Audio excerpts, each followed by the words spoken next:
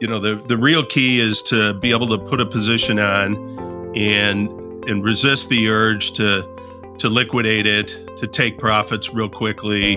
You want to trade actively, cut your losses quickly, and let your winners, evolve and run over time. And your winners, will turn out with good systems to be 2.5 times bigger than your losing trades. Imagine spending an hour with the world's greatest traders. Imagine learning from their experiences, their successes, and their failures. Imagine no more. Welcome to Top Traders Unplugged, the place where you can learn from the best hedge fund managers in the world so you can take your manager, due diligence, or investment career to the next level. Before we begin today's conversation, remember to keep two things in mind. All the discussion we'll have about investment performance is about the past, and past performance does not guarantee or even infer anything about future performance. Also understand that there's a significant risk of financial loss with all investment strategies, and you need to request and understand the specific risks from the investment manager about their product before you make investment decisions. Here's your host, veteran hedge fund manager Niels Kostrup Larsen.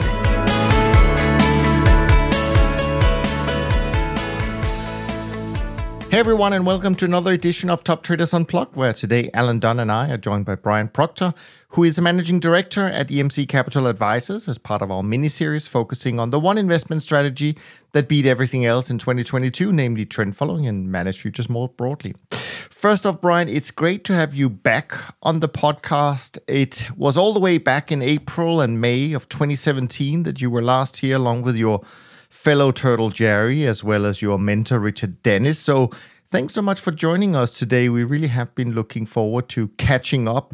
How are things on the shores of Lake Michigan this morning? Everything is going fine here. Happy to be on the show once again and look forward to getting grilled by you guys. Oh, we're not that tough, are we? Now, Brian, before we dive into all of the various topics that we're going to discuss, we always like to set the stage so that the audience knows a little bit about your firm. And so perhaps you could share a few highlights, because the history is a little bit interesting. Maybe you can talk a little bit about that and the evolution and kind of where you are in terms of strategies and business as of today. Okay, happy to do it. The firm was founded by Elizabeth Cheval, and Liz got her start on the floor of the Board of Trade back in the early to mid 80s. And she was chosen to be one of the participants in the Turtle program, which was a mentoring program run by Rich Dennis and his partner, Bill Eckhart. And their goal was to try to see if they could train traders using set rules to become profitable traders. And so Liz was one of the initial turtles chosen to be part of that program and did very successfully. And when the program was over, a few years later, she founded EMC Capital in 1988. Liz passed about a decade ago, and the firm was taken over by a guy, John Krautsack, who's our president now. John joined EMC in 1995, and he also had extensive experience on the floor, working for some very big CTAs at the time, helping them run their investment strategies before joining EMC. And our director of research, Dave Poley, joined the firm in 2002. So he's been here over 20 years. So you could see a lot of continuity in our firm. I joined in 2002 after starting on the floor of the board in the Merck in the early 80s, eventually running the floor operations at each of those exchanges for Rich Dennis and his company C&D Commodities. And then I also joined the second wave of turtles and traded for Rich in that program before branching off, running my own CTA. Worked in New York for a while for a long-short equity hedge fund, and then came back to Chicago and joined up with Liz in 2003. So that's it in a nutshell. Obviously being part of the Turtle program was really beneficial to learn from two of the real pioneers in our business, and the importance of managing risk, the importance of building robust systems, and just kind of the emotional side of trading too. Try to remove the emotion from trading so that you can run programs without trying to make subjective decisions on a daily basis. And in terms of strategy, how has that evolved since the early days of Liz? It's evolved considerably. Back in the early days of EMC, she was incorporating the more traditional breakout systems that she learned in the Turtle program.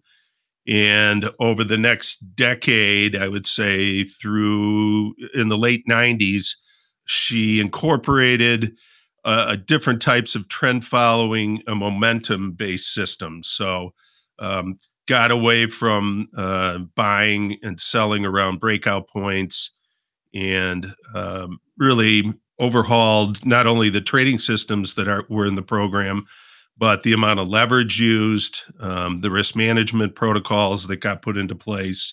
The industry really evolved from a period where the risk-free rate was very high when we started out as CTAs, and so our targeted returns and volatility from the investors who were putting money with us, were geared to be maybe 3 times the risk-free rate. So they were looking for higher returns, higher volatility, and over the years, the appetite for those type of programs changed, and so we had to evolve. And there's still a considerable amount of risk that we take when we trade, but it's nothing like we were doing in the late 80s and early 90s. Sure. No, absolutely. And we'll dive into both of your strategies certainly during this conversation. Now, Alan and I have created a list of topics, and we'll sort of interchange between us. But as we normally do, I'm going to kick it over to Alan and to get it going. Alan. Thanks, Niels. Hi, Brian. Well, thanks for the introduction. Gives us a great sense of kind of the background on EMC, and obviously a lot of the people there are steeped in the Turtle trading experience. So, if you bring that kind of initial experience to the present, and how would you kind of describe the philosophy in the sense that does it continue to be purely focused on trend as the primary source of return, or are you adherents of the idea of using multiple sources of return, or how would you characterize the philosophy more generally?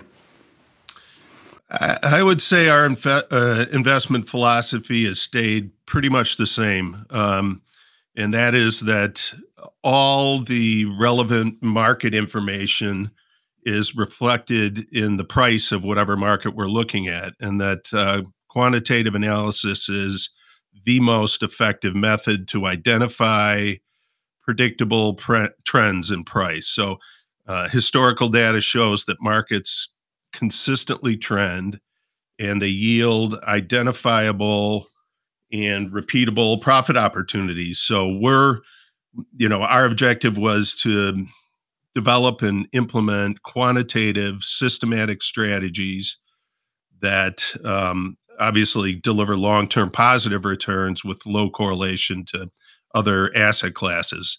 But we're always looking to all the models that we build, and they get re-optimized from period to period, are always looking to capture directional price movement. And I mean, you mentioned kind of absolute return, low correlation.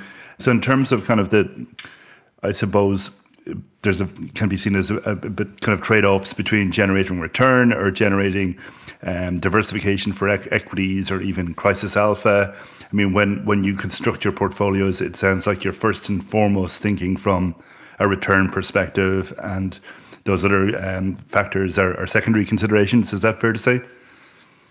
The returns are, the first thing that we focus on. It's what everyone focuses on. They want to invest in something that's going to generate returns in a certain fashion, and when those and the returns that our particular strategy, as most CTAs do, the returns are just naturally divergent and different than the return streams of other assets they have in their portfolio. So as long as we have, long-term positive returns that, are what our investors are expecting, that's our main objective. Fair enough. And it's always a tough one to answer as a manager, but I mean, from your experience of interacting with other CTAs and other trend followers, is there anything you would point to as making you particularly different relative to your peers?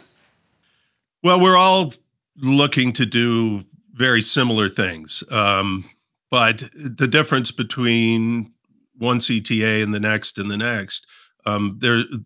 every little thing that we do is going to be a little different from other CTAs. So I think the main areas that probably differentiate us a little bit are, first of all, we have a significant allocation to commodity risk in our portfolio. So that's approximately 45 to 50% of the risk we allocate across our strategies goes to commodity markets.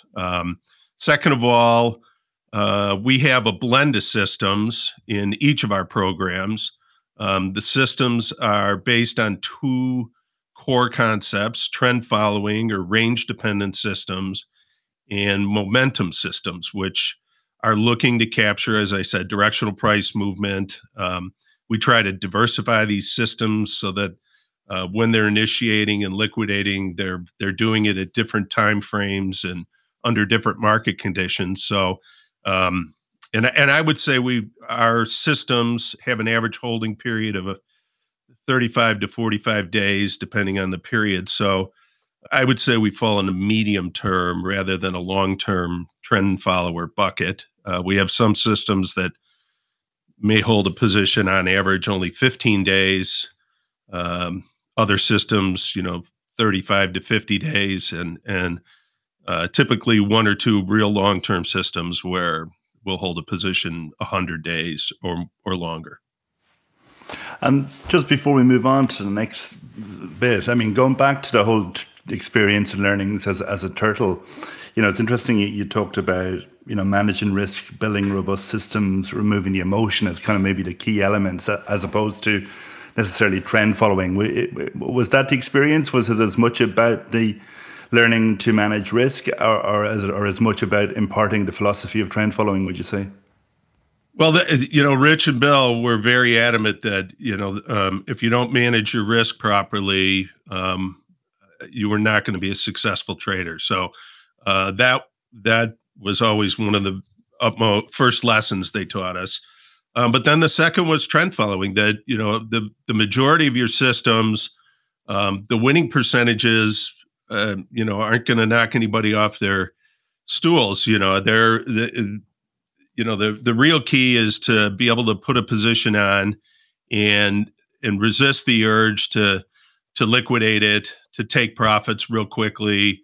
I know Bill used to say, the one adage that you never get broke taking profits was, he said, was absolutely wrong. You want to trade actively, cut your losses quickly, and let your winners evolve and run over time. And your winners, will turn out with good systems to be 2.5 times bigger than your losing trades. And just one final one on this one. I mean, one of the debates that's kind of come up, on this podcast and more generally is I guess kind of linked to volatility sizing and maybe all of that stuff. But it's kind of it seems like the treatment of open equity is different to the treatment of kind of your trading stake, whereas more, it's like if you have open equity in position, you should let that run and keep those positions open, whereas maybe the more typical managers now don't make that differentiation. They manage all kind of dollars equally. Is that a fair characterization, would you say? And what's your perspective on that whole debate? Yeah, I think it's a fair characterization. We have changed one of the things in our risk management. It does take into account at the portfolio level open trade equity and the size of unliquidated profits that we're building when trends are occurring and when the program has a sizable amount of risk on. So there is an algo that we have in all of our programs that there's really two elements to it. There's a profit element when we reach certain thresholds in terms of profit based on open trade equity and the account size. And the other element is a time element. So you need trends to mature a little bit before you want to start scaling back the positions.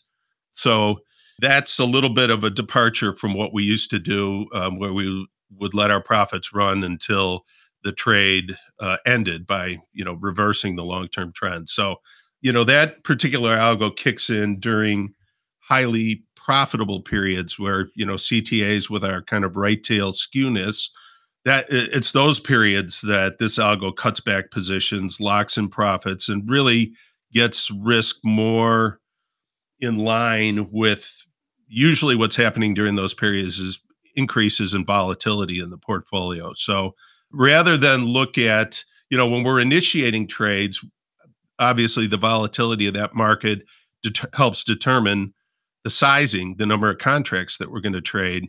And as vol increases, even if all of our systems say are long in a particular market, there's a max risk per market when you initiate the trade. But then as vol increases over the life of that trade, obviously risk is increasing, and we don't reduce positions solely based on increases in volatility. That's what we consider good vol. There's good vol and bad vol. Good vol is when you're positioned correctly and volatility is increasing, and that helps drive the returns of trend following and momentum-based CTAs. But the algo that we put in place gives us a way to gradually kind of get risk more in line with the current vol, take some profits off, and kind of cushion those periods where when trends are ending, we're giving back some of the profits. Yeah, no, that's certainly an interesting departure, which I'm sure we could have a whole podcast discussing, but we're not going to do that today, Brian. Now, one of the questions that we've discussed with all our guests is kind of a little bit, kind of the role to some extent that our strategy should play in a portfolio, in the sense that we know that by including them, the investors achieve a higher risk-adjusted return, and in lack of a better measure, we're just identifying that as Sharpe. However, we also know that a lot of managers have taken it on themselves to try and improve the Sharpe of their strategies, because, as we know, it can be a hard strategy to hold on to. And we've heard different perspectives of that, and feel free to talk to us about that. But I want to add one more thing to your particular question, and that is, if you want to stay true to trend following, as clearly you have, what are the things you can do, in a sense, to enhance the risk-adjusted return, but without departing and adding other things just for the sake of improving the Sharpe? So feel free, Brian, to go wherever you want with this. Okay. Well, the role that I would think CTAs have in an investment portfolio would be, number one, just to add diversification, definitely different return streams. As you mentioned, that improves the overall portfolio returns and should lower risk. So that's always key. But for us, we've actually have one program that remains true to the higher risk, more trend following element. But we also have developed other programs that looked at building a program with a smoother return stream. So it incorporated long only elements in equities and bond holdings and commodity holdings, such as always having a long gold holding in the portfolio. So those programs were designed with a lower targeted risk return profile, lower drawdowns, and just a more palatable return stream for the investor. So we gave the investor the choice what type of investment they wanted to make, what made sense for them on the amount of risk they're comfortable with, and how either one of those types of programs fit into their investment objectives. I just want to stay on this for a little while longer. And I'm thinking, I can see if you're adding some long only stuff or some long bias stuff, I can see that makes a difference. But if maybe I'm speculating here, but have you also had or tried to see how you could improve, say, the risk adjusted profile without departing from pure long short diversified trend following, or is that just simply too difficult nowadays? Well, we've for a long time we've had a little bit of a long bias to the long trades in the portfolio, so we're initiating long positions as opposed to short positions in our more traditional trend following program. That has helped improve returns. The biggest winners seem to always be on the long side, although you can point certainly to short trades that were just phenomenal, shorting the energy markets, a number of years ago when the pandemic started, things like that, being short the base metals or whatever. So, there are times when the short trades definitely are the outperformers in the program, but historically, decade after decade, it's been the long trades. So you can always add a slight bias to the long positions, taking them a little bit bigger than the short positions. And the other thing I think is when you're doing research and you're looking to stay abreast of how markets are changing and evolving from year to year and decade to decade, your process for reoptimizing your systems using the new data inputs from year to year is important. So our systems all look at a combination of return metrics over varying time frames. So we're, say, looking at return over the entire historical price data that we have, and then combining it with, say, a 5-year or a 7-year Sortino number to improve the risk-adjusted return. So it definitely, all of our systems have a short look-back window as part of the equation to try to adapt and evolve those systems as markets change over time. Yeah, no, that's interesting. It's rare that I've come across people who've actually done what you said, this thing about actually giving long trades a little bit more weight, even though we all know as managers that when we look at our trade stats, I mean, by far the most profitable trades have been the long-sided trades. And I don't know, I mean, part of that is probably because things like equities, things like bonds, at least up until last year, we're in some phenomenal uptrends. But it is very interesting to hear. I appreciate that. Alan, where do you want to go next? Yeah, well, maybe just to move into some of the research and enhancements in the program over time. So it does sound like that the program has evolved fairly materially from maybe the original program. You mentioned, that I guess the change in the leverage and the risk protocols. It sounded like maybe was that driven by as much maybe the institutionalization of managed futures and kind of the the investor requirements, but definitely useful to get a sense on what are the things that can be enhanced in a trend following program over time. Obviously, a lot of the time you hear about trend, it's the importance about maintaining stability in the system, but useful to get your perspective on what things can be evolved over time in this type of program.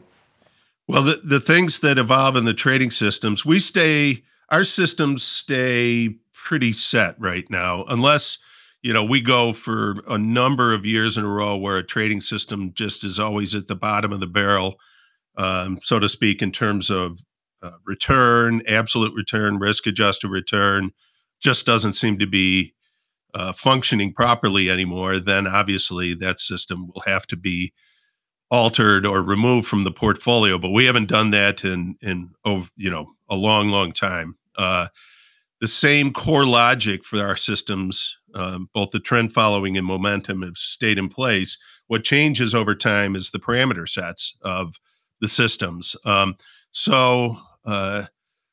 think of it as each system basically has a few parameters, the fewer the better, that tell you how to initiate a position.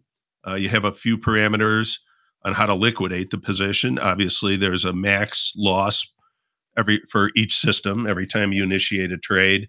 But more often, there's one of the other system liquidation parameters that kicks in. We very rarely, maybe less than 15% of the time, hit the hard stop on when a system initiates. So it's some other liquidation criteria.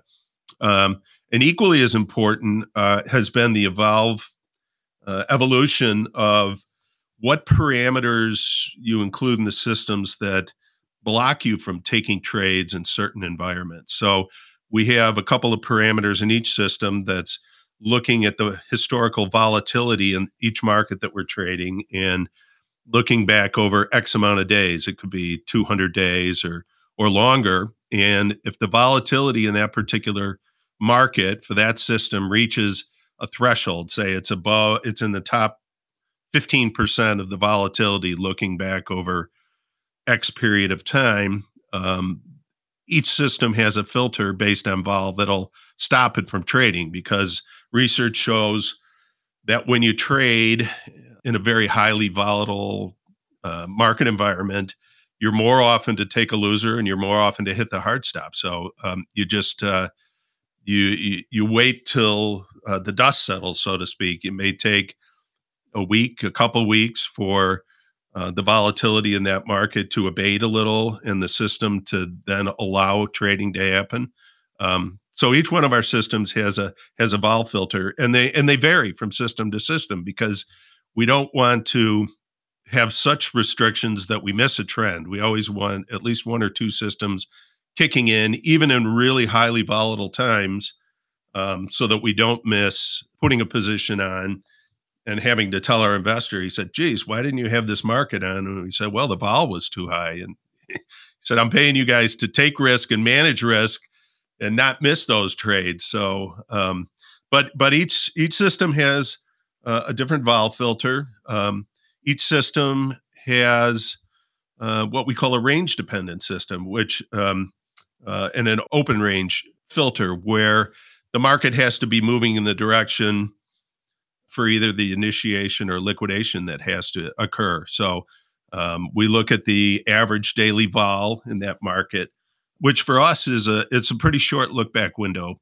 We determine volatility looking back basically over only a couple of weeks. So the way we look at vol in each market is very reactive to changes over the last couple of weeks in any given market. So that's another thing I think that differentiates us from other CTAs, is that very short look back window in how we look at volatility in a market to size trades and to decide whether we should be putting positions on in different market environments.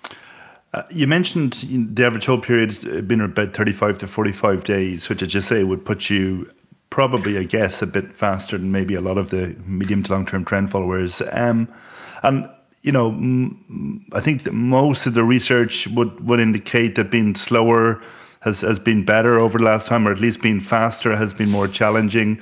Have you guys looked at that research? And I guess, have you settled on 35 to 40 days from a philosophical perspective, or as just what you see as being the most effective looking at the data across all of the markets? Well, the truth is the longest term trading systems have the highest absolute returns. So putting on a position and letting the trend go as far and as long as possible, when there are big trending markets, there's no question that the longest term trend following systems are going to have the best returns, but they're going to have the best returns with more deviation and bigger drawdowns associated with them. So in our perspective, we like to have multiple systems, that attack trends in a different way. Our shorter term systems will get in and out and back in and out over a time continuum, but that helps improve, the Sharpe and or Sortino numbers of the overall. It's really how you blend the systems together that determines the return stream. So we could put all of our risk in the longest term systems, and we'd have much bigger drawdowns, much higher standard deviation, and probably have our program be less palatable to most investors. So it's really the blend of systems, and the average duration will change over time. Our shortest term system, in a 5-year period, might be on average have a holding period of 18 days, and for the next trading year or two, it might be as low as 12 to 15% or 15 days. So that number 35 to 50 will, change, not substantially, but it'll vary from period to period. Very good. And just quickly on the that you mentioned that the very short look back on vol, the 2 weeks. What kind of influences your decision making there? Is that kind of coming back to the risk management mindset that if there is a sudden shift in the vol landscape, you want to be cognizant of that? Or obviously, I guess if you have just a 1 day big move, it can very much skew kind of the 10-day measure. Whereas if you had a longer term measure, you might be less reactive. But what drove that decision? That's something that goes way back to the turtle trading days, really. And that is, if vol is increasing in a market, it could be a 1 day thing, but more often than not, if you get a big spike in price, that there's something's occurred to make that market react that way. So if vol is increasing, if we have all systems with a position on and it's going in our favor, great. If it's bad vol, then we're probably being pretty quick to liquidate at least some of those systems. But the purpose of making sure that we're reactive to changes in vol is for new initiations, because we're going to be sizing our position on the new volatility in that market rather than on, say, an 80-day look back where it would smooth out and you pretty much be sizing today's trade as the same as you did weeks ago. So, obviously with more vol, we're taking less contracts. We normalize the risk in each system across the market. So if market vol is picking up and we're initiating a trade, we're not getting filtered out by the vol filter, we will be taking less contracts and just managing around those contracts around the current volatility. Yeah, no, I want to stay a little bit on this topic because you mentioned earlier on that you kind of focus on two core concepts in your systems, namely trend following and momentum. Can you talk a little bit about the difference or how you define the difference between the two and how they conceptually are different? Yeah, I mean, like I said, they're always, every system's looking to capture directional price movement. So for us to diversify the program, we like to diversify in as many ways possible. So in the markets we choose, globally, commodities, financials, and trading systems. So the trend following systems are based on, they're looking at confirming the current price over a few discrete timeframes. So we're looking at to confirm that over a long-term look back, it's in an up or down trend, and then a medium-term look back and a short-term look back. So, we may be looking at a 180-day price, the current price to 180 days ago, and then to 40 days ago, and then to 15 days ago. And if we're above a certain portion of the range, that confirms for us that a trend is in place, and we will be initiating a trade if the filters don't keep us out. And then as far as we have a couple of different trend following ones. So it's really the liquidation criteria then that differentiates the holding periods. One of the trend following systems is quicker to liquidate and then reinitiate the trade, and the other one is designed to hold a position maybe 35 to 45 days, whereas the shorter term one will be targeting more of a 15 to 25 day holding period. And then the momentum systems are very different in the way they initiate.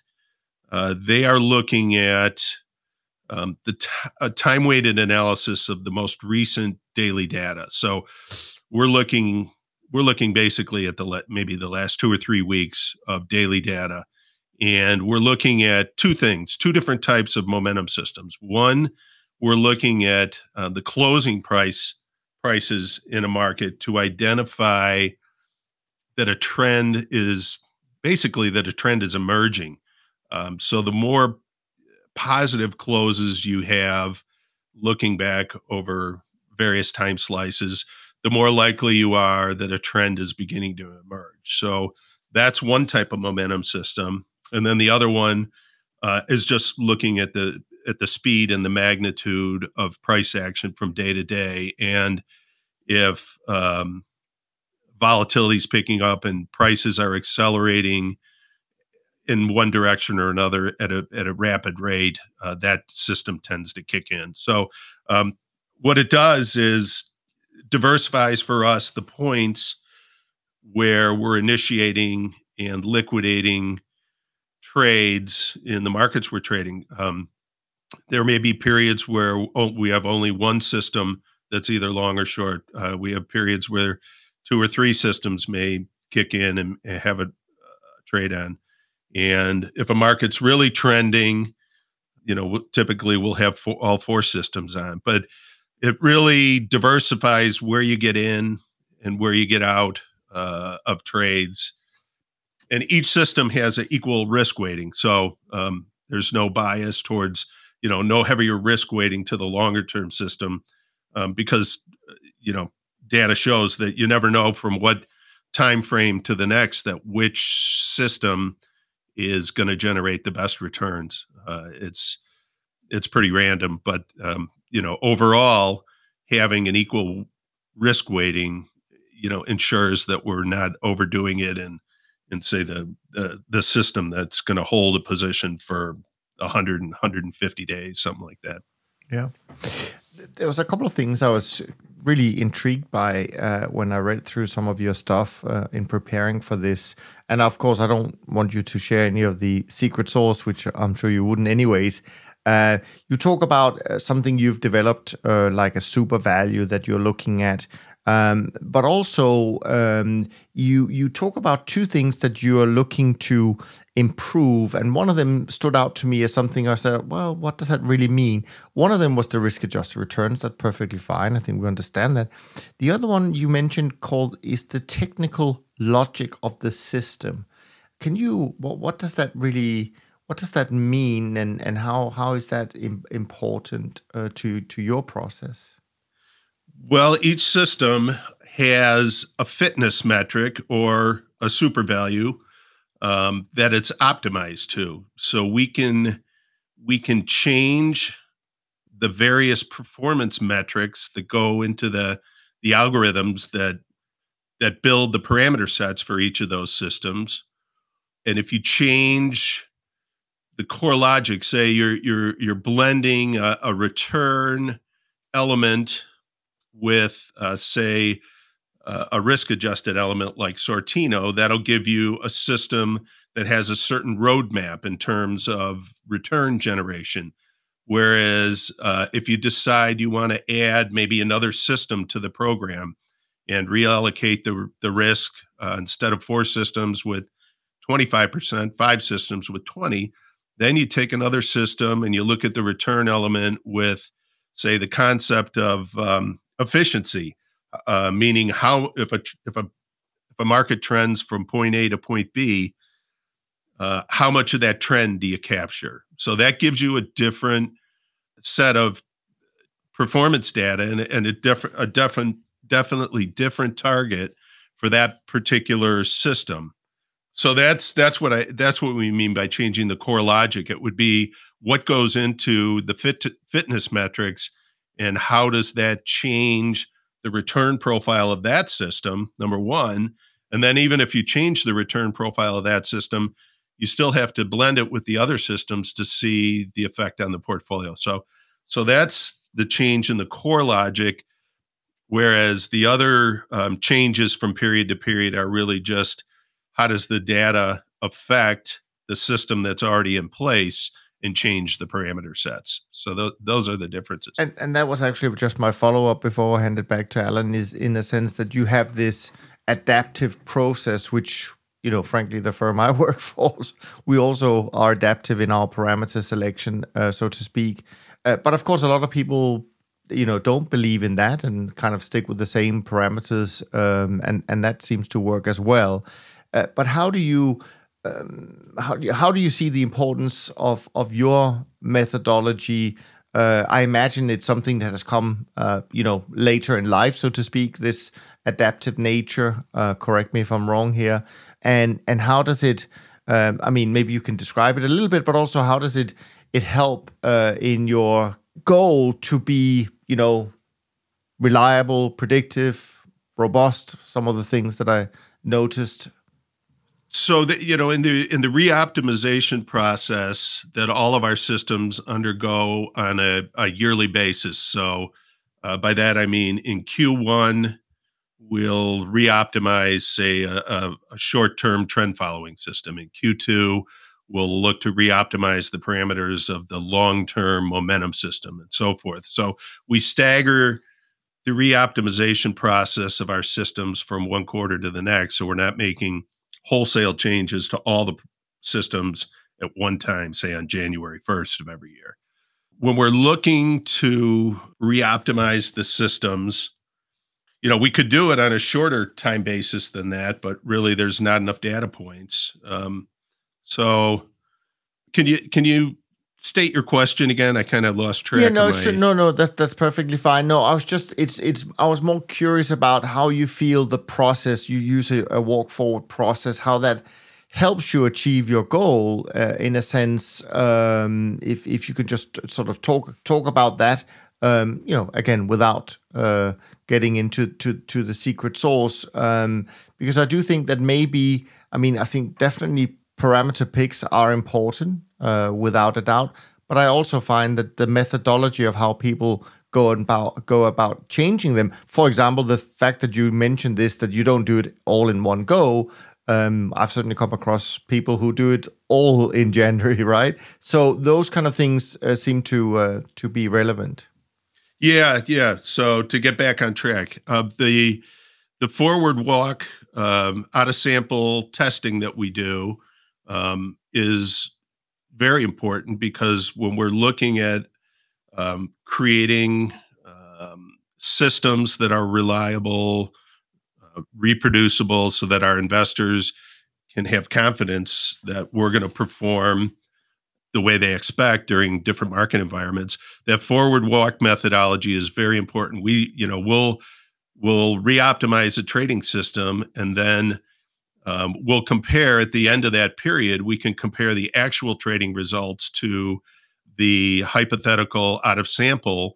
And as long as a trading system is very close to performing in real time what the out of sample track record is showing you're doing, then or at least you have a better degree of confidence that what you're doing is reliable and reproducible. If you start to see in real trading something that's diverging from the expected out of sample returns, then that's something for the investment committee to discuss. Sure. Absolutely. Alan, where are we going next? Well, just maybe to pick up on one of the points here, just so I'm clear. When you talk about the core logic, is that kind of the overall investment objective? You talked about whether you want absolute return or risk-adjusted returns, or I guess Sharp would be in that. Is that idea, and what might prompt you to change that at some point? I guess when you say you're a systematic quantitative CTA manager, there's always those discretionary things that you're doing in research that determines what makes your systematic quantitative approach maybe a little bit different than other CTAs. So our goal is to have trading systems much like a multi-CTA fund to fund. You hire certain CTAs with certain return expectations, and you blend them with other CTAs to build that multi-manager program. The same is true for EMC with multiple systems. We want to make sure that the roadmap that we have for each system is going to generate returns, with positive expectation, but they're going to differ from system to system so that the overall effect is a certain rate of return based with a risk element and a certain drawdown expectation. So it's really the discretionary things that go on in the background. It's like what kind of types of systems do we want to blend together to get where we want to go?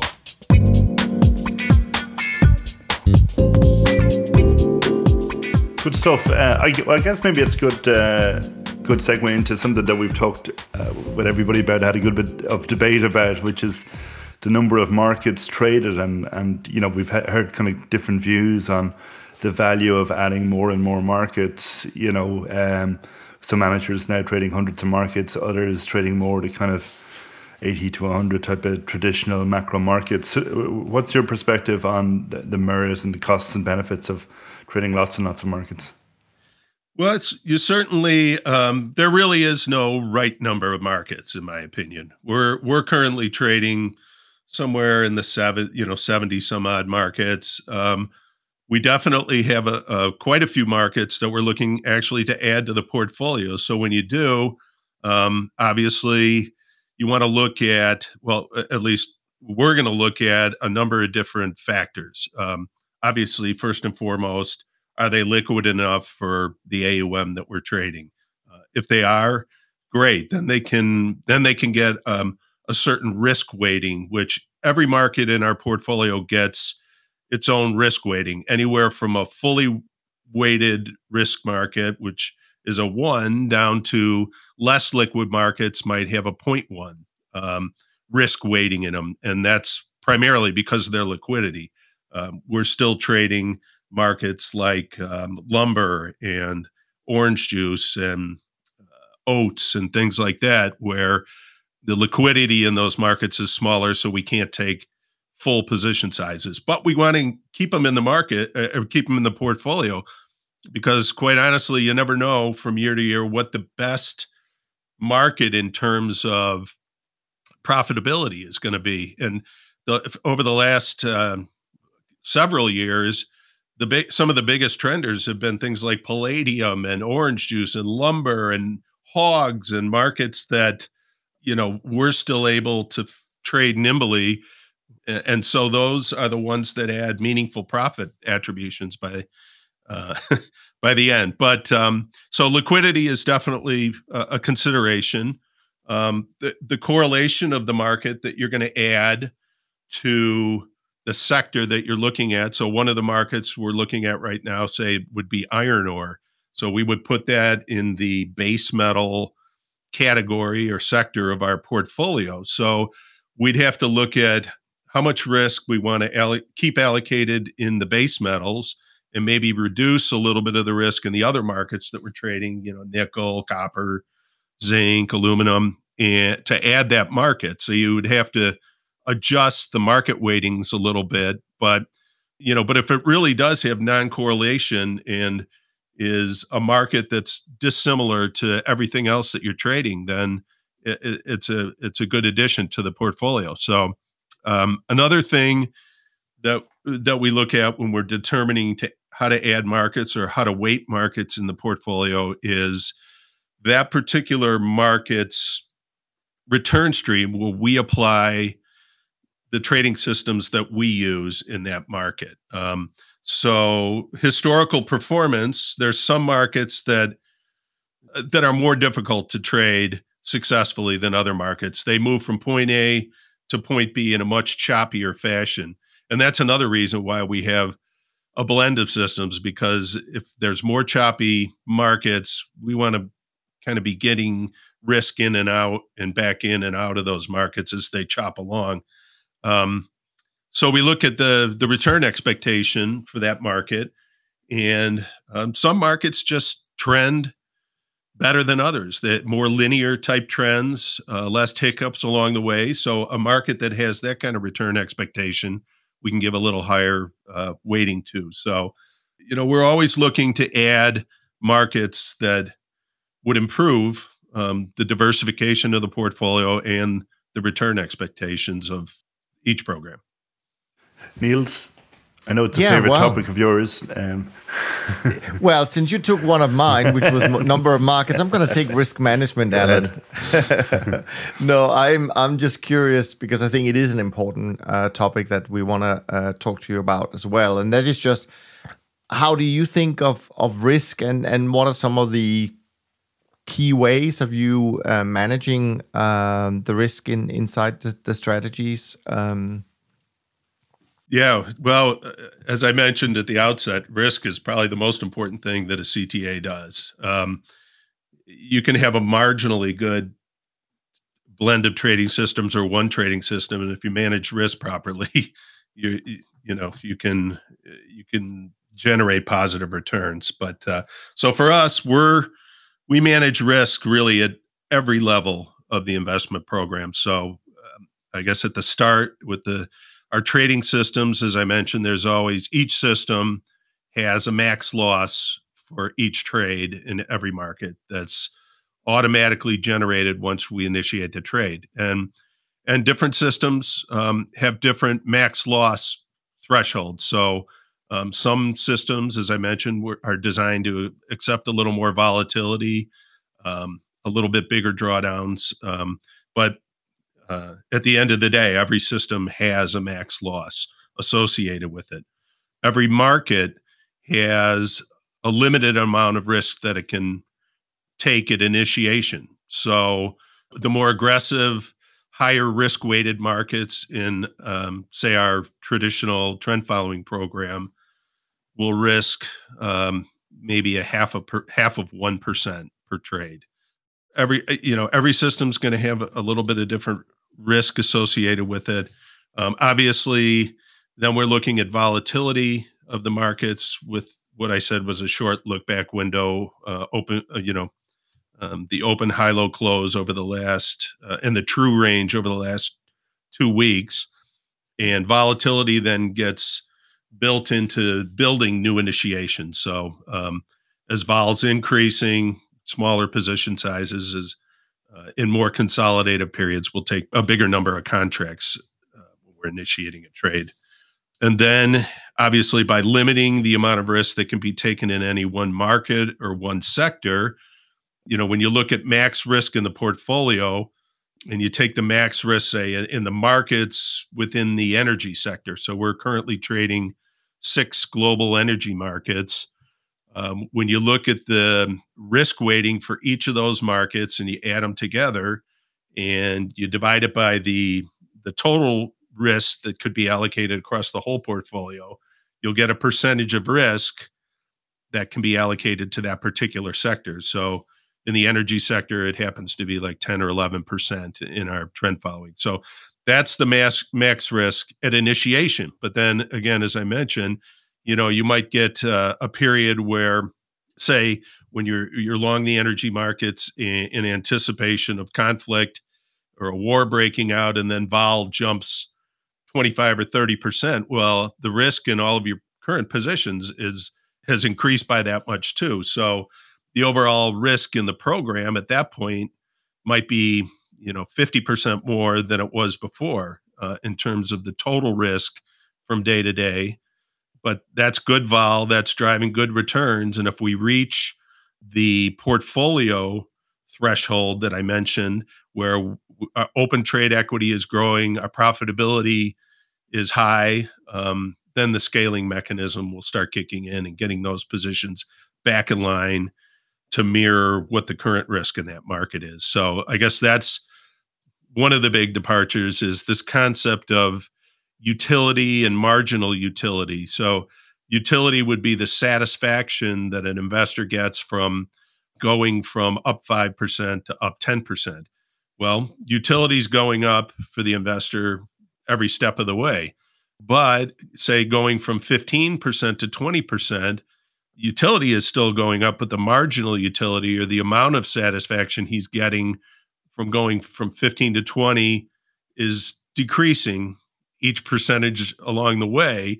And he's much more interested in preserving those gains and not experiencing the big drawdown that could occur with a trend reversal, and kind of locking in that profitability. So that's really the concept that overlays the risk management at the portfolio level, is how far along the way do we want trends to go before we start scaling back. And it can be gradual. It can be maybe 2% or 3 or 4% of all the positions in the portfolio on a day-to-day basis. Or if we get a big spike where, say, a program is up 3 or 4% on the day, we could get a significantly bigger scaling effect. In the most aggressive scenario, I guess, if you're up, 10, 15, 20, 25%, we can cut back the positions in our more traditional trend following program up to 60, 70, 75% of the original position. So it can be meaningful, especially it's been very helpful over, the last, we started doing this risk management scaling in the late 2000, right before in 2008, really. So, it definitely has its pros and cons. By implementing it, you're sacrificing some upside potential. So in real explosive periods, we might underperform some of our peers. We'll still be putting up returns that are comparable, but we might be underperforming. And conversely, then when the reversal periods come, we might be outperforming because of this mechanism. So that's, I guess, one of the things that you asked earlier, what differentiates us. I would say that's definitely one of them. Sure. No, it's very interesting because as you know, we often talk about how trend following kind of encapsulates human behavior in general, but here you've kind of taking sort of one specific bias, human bias, into a little bit more of the forefront. So very interesting indeed, Brian. Thanks for sharing that. Alan, do you want to do one more round of topics and then we'll slowly? Well, maybe just, useful to get your perspective on markets generally. Liquidity in particular, but even more broadly than that. Obviously, you've been involved in markets since the 1980s, been on the floor. Now everything's gone electronic. Do you think, obviously, some things don't change in some senses, trend following still working, obviously other things are changing. What do you think is different now, and specifically, how do you think the liquidity of markets is maybe relative to what it was going back over time? Well, I think markets are more liquid than they used to be. I think the real difference is the flow of information is certainly much quicker than it certainly was in the 80s and 90s, where unless you were on the floor, the information flows that you would see just from the various trading desks and the hand gestures into the pits and what big firms were doing what. That was your inside information when you were on the floor. In today's environment, obviously with everything electronic, there's a lot more liquidity, but markets tend to react to news much quicker than they used to, for better or for worse. Sometimes for worse. An unexpected news story can come out and a lot of CTAs and hedge funds are positioned the wrong way.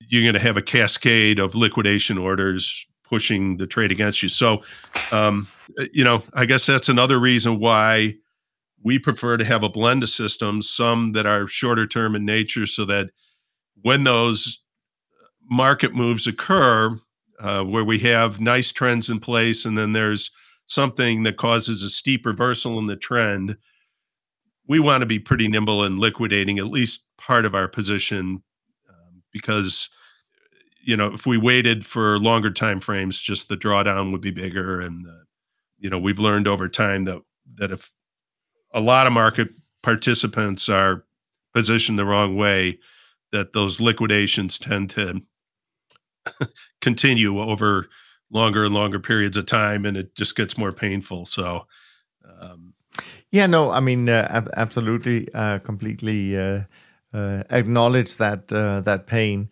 Now, the another thing, a little bit maybe related to pain here, Brian, and that is we always want to hear from our guests. What's the one thing that they hear about trend following that they really disagree with? So I'm going to ask you the same. If there's one particular thing that you hear people say about trend following that you think, and maybe have for a while, that you completely disagree with. well, I think the more astute the investor is, the better. But there's times when I've heard people say either, "Oh, all you guys are doing the same thing. I could just throw a dart and pick one of you, and it wouldn't make any difference." I think that's not correct. I you know, trend following. I've heard it, multiple times throughout the last 30 some odd years that trend following is dead. Trend following really doesn't work. I can, if I want to do that, I can just flip on a moving average and be either long or short based on whether it's above or below a moving average. All those kind of things have, maybe a grain of truth in them. But for the most part, it's frustrating, especially when you know that, long-term positive returns definitely add diversification and benefits to a portfolio. So people that just say, no, you're too volatile for me, or, too volatile for our portfolio. It just, I don't know. I don't agree with that. No, that's fair enough. It is quite interesting, actually, Brian, when I hear you talk, and obviously you've explained a lot of things today, and so have all the other guests in this series, and it is quite interesting when you hear how much work, how much testing, how many ideas gets tried before we find the things that we believe work. And of course, they're all a little bit different as well. So I hope that makes it pretty clear to people that what we do is certainly not simple or easy in any way, Yeah, shape, or form. I was going to say, it's funny. I was just thinking of all the testing and all the things that we tried to do over the years to devise and develop a counter trend system that would counteract, say, if we had a lot of long positions, a lot of risk exposure in the portfolio, come up with a system that would be a counter trend system that would help dampen the risk and capture those reversals. And very, very difficult to find a trend reversal system that, for at least for us, that worked. And what that eventually evolved into was this algorithm that scales back positions rather than allocate more of the capital and margin money to putting on short positions. Then, so it is a process that, the light bulb goes on and you say, instead of this, let's try this. And yeah, it is definitely an ongoing process, and you can't, well, I shouldn't say you can't rest on your laurels. Some traders don't change what they've done and have remained successful, but we like to look at how to improve things from period to period. Yeah, no, absolutely. The last thing I just wanted to ask you, Brian, was really obviously, as I stated in my introduction, in 2022, trend following was really the one strategy that stood out. Looking now, we're kind of almost halfway through 2023. What are you getting excited about, so to speak? Could be, whether you've had more productive conversations in the first few months of this year after last year, or whatever it might be. But what are you excited about as you look into the rest of the year? And are there any concerns on your radar for us as an industry?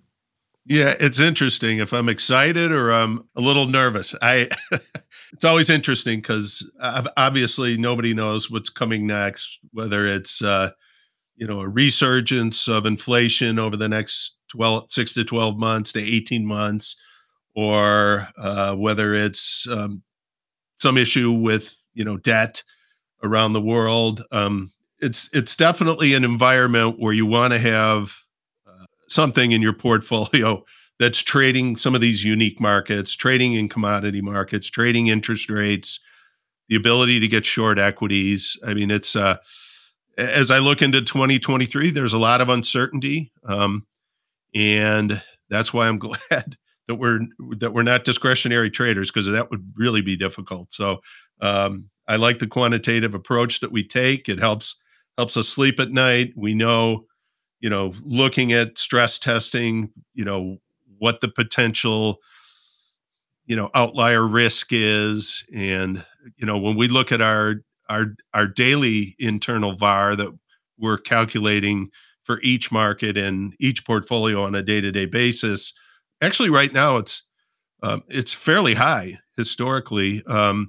So we do have a lot of positions on in various sectors. So we are seeing trends, and we're definitely seeing increases in volatility across a lot of different markets and sectors. So, we're just glad that for the investor base that we have, that people are starting to look at systematic commodity trading strategies a little bit more to add to the portfolios. So, we're optimistic, but we've always been cautiously optimistic from period to period.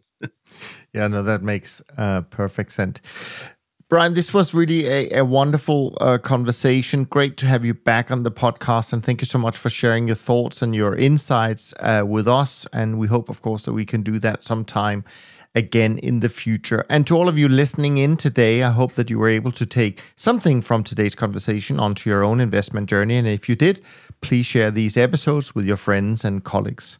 From Alan and me, thanks so much for listening. We look forward to being back with you on the next episode of Top Traders Unplugged as we continue our deep dive into the CTA industry. And in the meantime, go check out the show notes for this episode and all the other resources you can find on the website. And of course, not least, take care of yourself and take care of each other.